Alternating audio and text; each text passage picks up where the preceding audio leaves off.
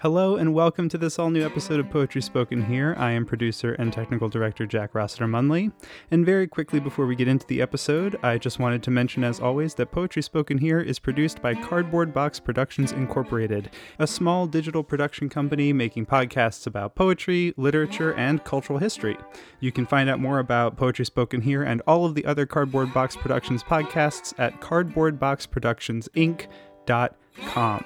And, most excitingly, Cardboard Box Productions also has a newsletter called Unboxed that you can subscribe to, and that's a great place to get more information about the poets and writers featured on Poetry Spoken Here, and the people, poems, and subjects featured on all of the other Cardboard Box shows. So again, that's the newsletter Unboxed that you can subscribe to from cardboardboxproductionsinc.com. On with the show.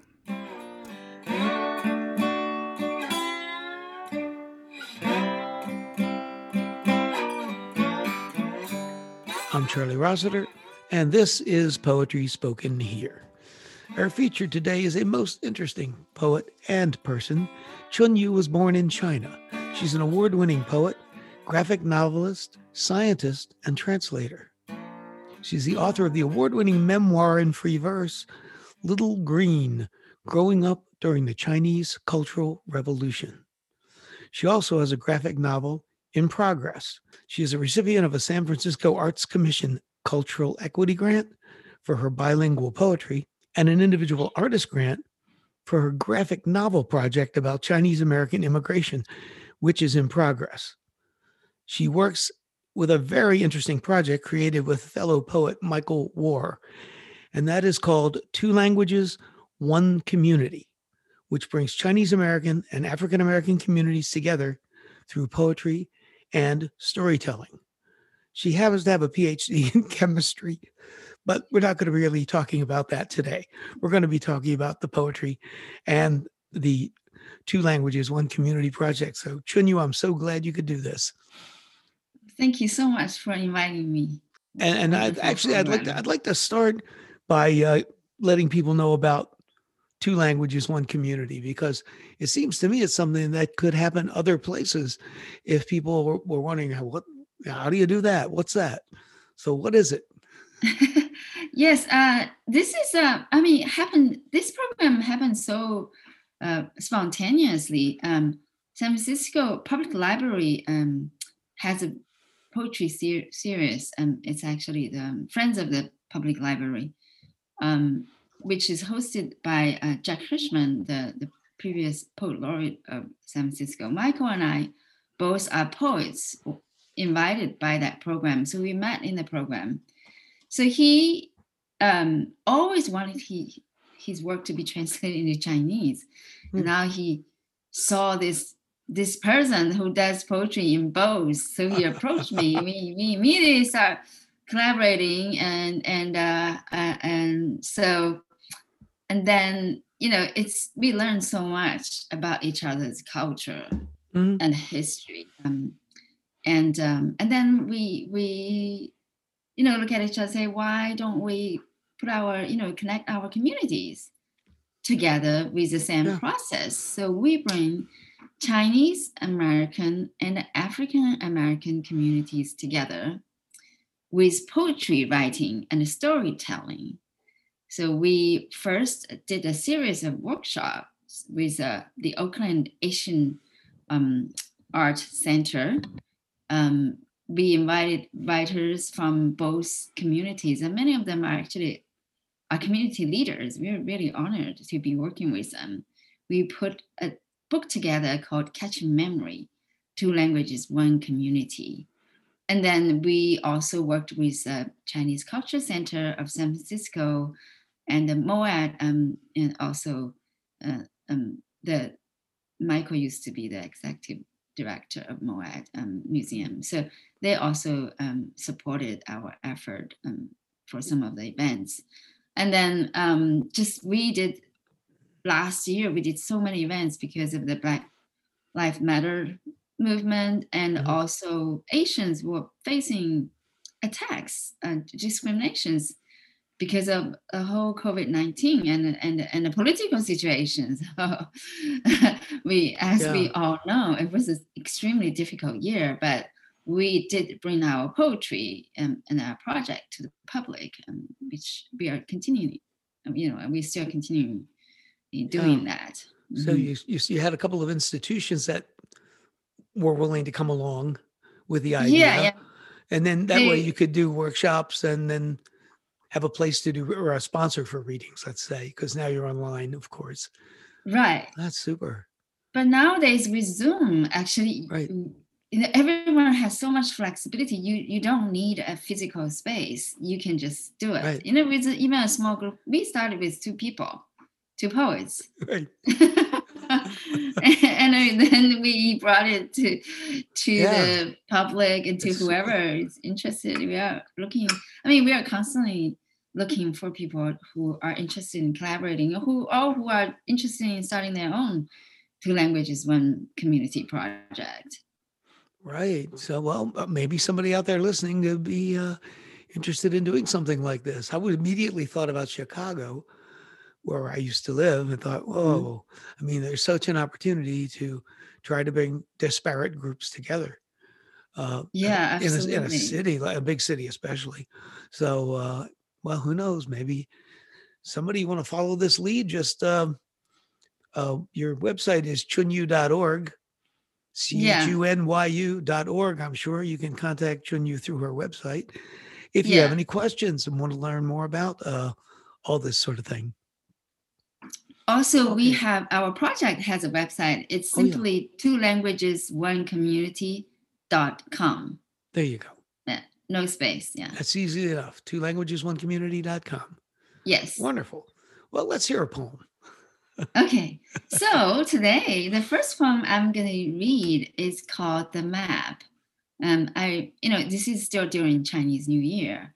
And because of the COVID-19 situation, I cannot go home to visit my parents. I'm actually quite heartbroken for that. Yeah. I haven't seen them for a whole year because I came back last year. My mom was in the hospital, and I came back, traveled through the first lockdown in China, to back here for my Chinese Culture Center event of the 2languages1 community. It's a commitment I fulfilled, but as a result, I couldn't go home. But so I traveled really far from home to be in this country, and I'm very close to my parents. Whenever I go home, if I go out, my parents will check a map, even in the same city or just a few streets over where they live. They want to know where I was going. So that image really stayed with me, and I knew there was a poem there. So, I give you this poem both in English and Chinese. Beautiful. The Map. When I was born, your bosom was the map. I occupied all of it in your cradling arms. When I began to walk, your eyesight was a map. I learned my steps, toddling and waddling in your adoring gaze. When I started school, your mind became the map. I ventured out and back from morning to night in your unceasing care. When I grew up and left home, from hometown to other towns, home country to other countries, your heart became the map. I searched far and wide, high and low, for my direction and a place in the world, in your loving thoughts. Each time I set out for a journey, you asked for my destination, studied an open map, accurately locating the point of my being. Then one day, You picked up a magnifying glass, eyes moving closer and closer, hands trembling more and more. Finally, at a loss, no longer seeing clearly the lines and the points on the map, you hold me in your heart. Growing older and older, you can now only walk in my eyesight, fumbling steps, every trip outside, an adventure. From now on, I will walk by your side so you can lean on me when we are at a loss, not knowing where to go. Love is the map. Lovely.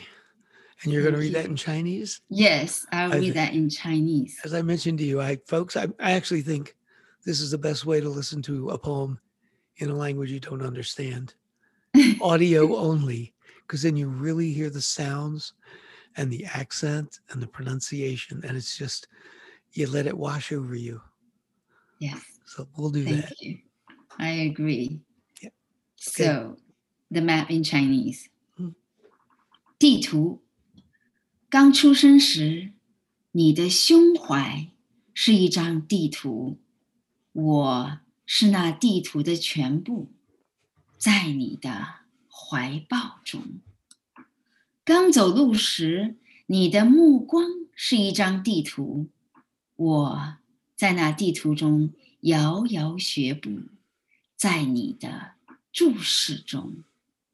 上学时，我走出了家门，你的脑海是一张地图，我在那地图中朝出暮归，在你的牵挂中。长大后，我离开了家，从故乡到外乡，从祖国到异国，你的心是一张地图，我在那地图中摸索方向，寻找位置，在你的想念中。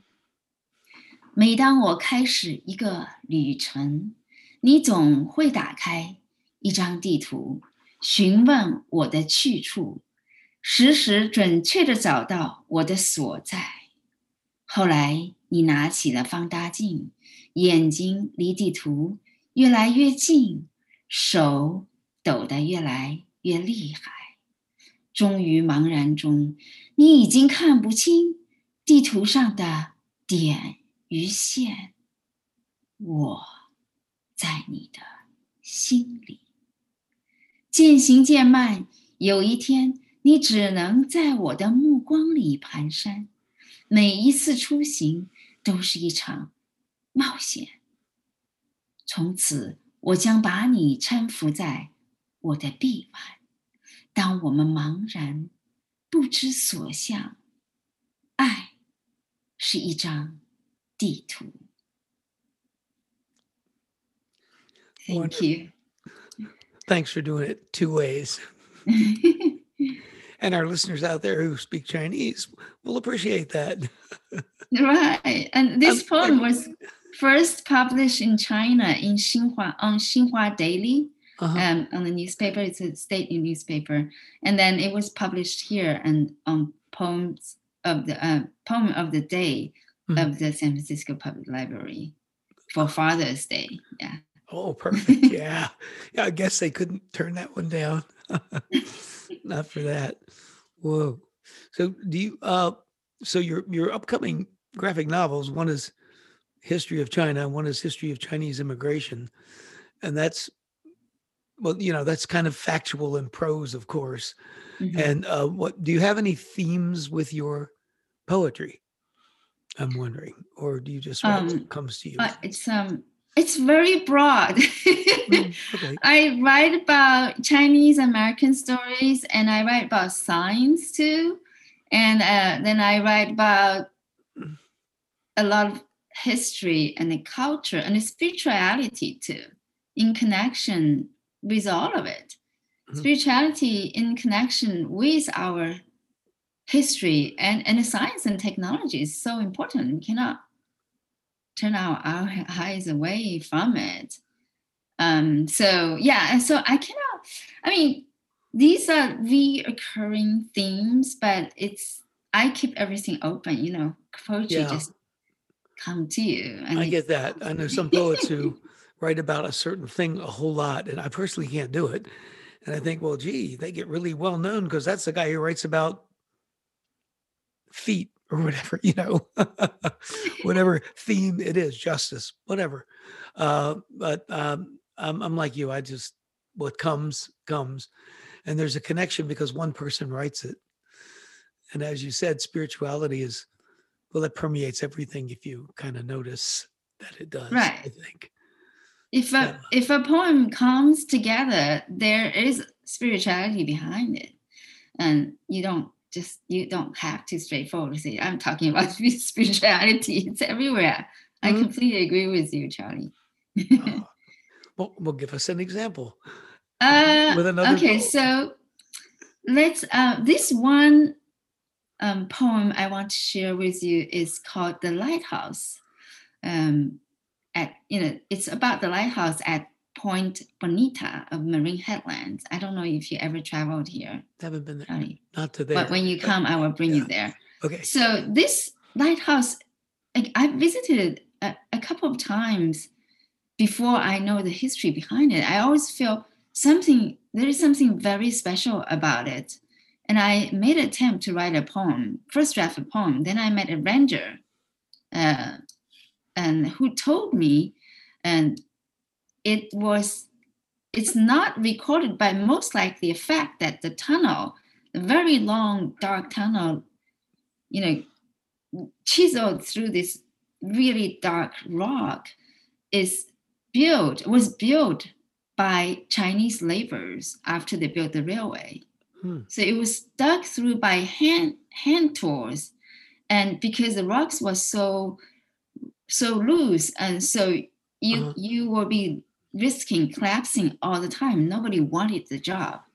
But the Chinese laborers, and after the railway building, they were actually unwanted. And it was really a sad history. And many of their fellow laborers, they actually died and was buried along the railway, but they were never acknowledged. It was not even on the railway company's record. Ooh. So, in the Chinese New Year, we think about our ancestors and also the generations before us. As a first generation immigrant, I'm completely aware the history that was before me, the hard struggles and the endless effort they made in order for us to be here today. I really cherish that. So, and everybody knows that Chinese Exclusion Act of 1882, which basically did not allow Chinese laborers to immigrate here.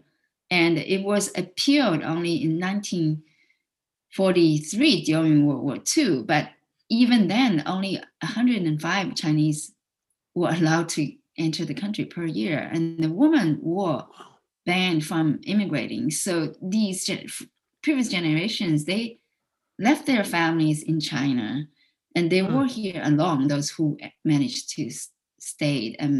So I want to give this poem to them and all of the generations before me who fought for what we have today. The Lighthouse, Point Bonita, Marine Headlands.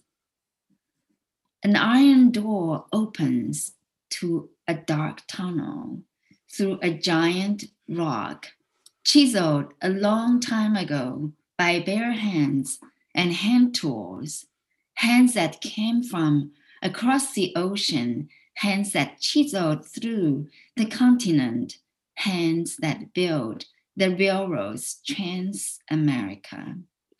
A land these hands touched deeply, a land these hands died for, a land these hands survived, a land these hands grow to love and wanted to make home.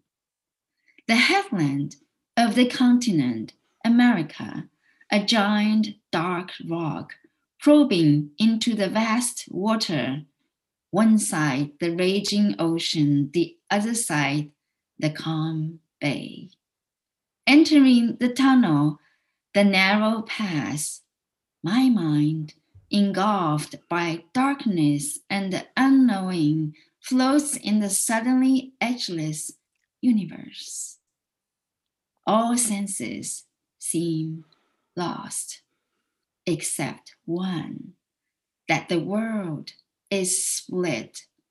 One side, the homeland, one side, the land of home.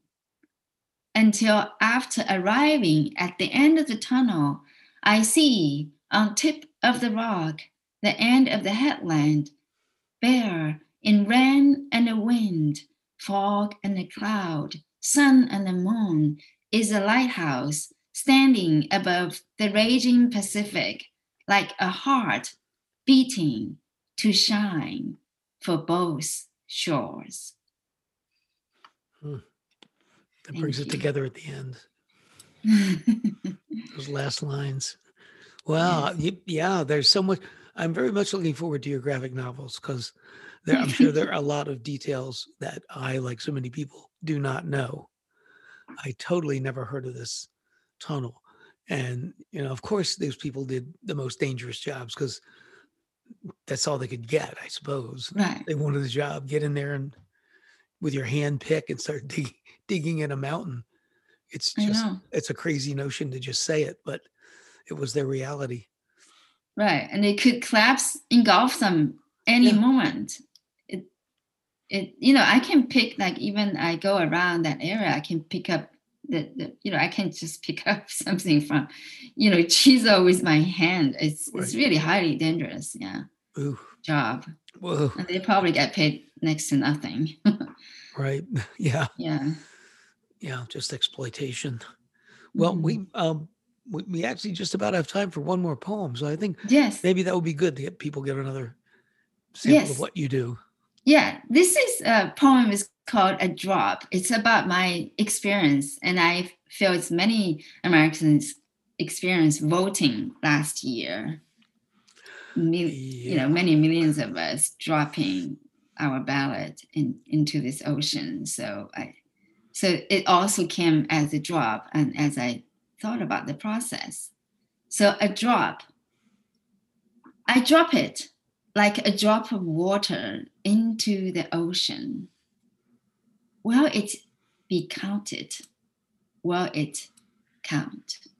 This only drop I have in the year 2020, a year of too many difficulties to count, is a drop in which my future lies, with a million uncertainties and a million fears and hopes.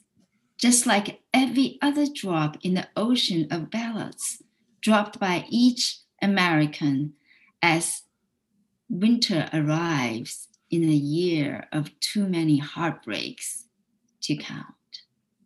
The ocean is splitting in raging storms, and each side says our boat will be crushed and sunk if the other side wins. I drop it, my ballot of 2020, like a drop of water into the raging ocean, and hope it will be counted, and it will count as a drop which floats the boat, carrying us all. I'm sure a lot of people share that sentiment. I'm glad our boat is floating. Yeah, right. Our boat is floating for the moment. This is good. We did win the election. I know. It's floating in the direction we want it to float also. Many of us. It must float. Yeah. Geez. That's wonderful. Well, do you have any, when you teach, I'll ask you something, even though you're not primarily a poetry teacher.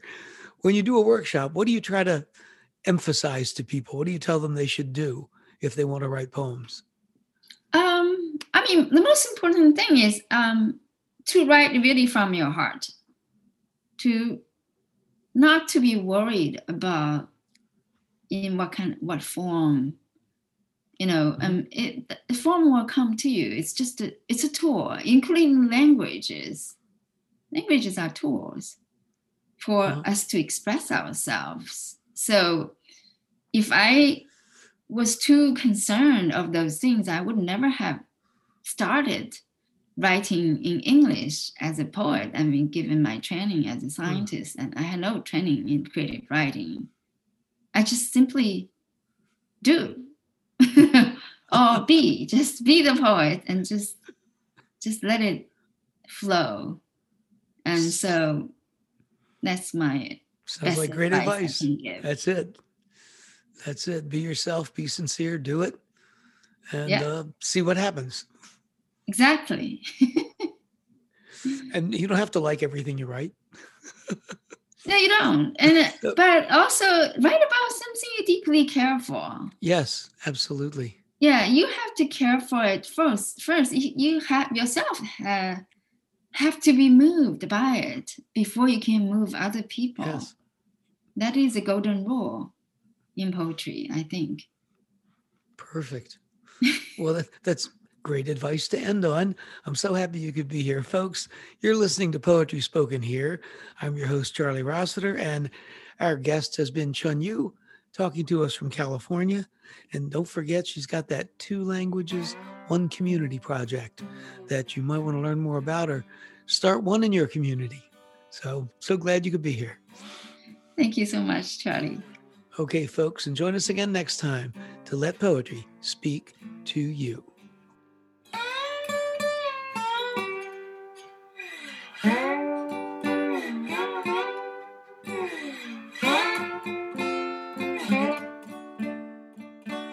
You've been listening to Poetry Spoken Here. I'm Charlie Rossiter, inviting you to join us again next time to Let Poetry Speak to You. Music for today's program was written and performed by Jack Rossiter Munley.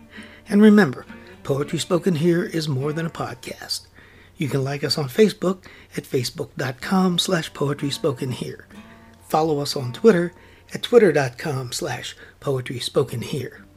For more about today's show and other Poetry Spoken Here podcasts, as well as our blog, just visit our website, poetryspokenhere.com. If you'd like to submit suggestions of poets or topics for future podcasts, you can send to our email address, poetryspokenhere@gmail.com.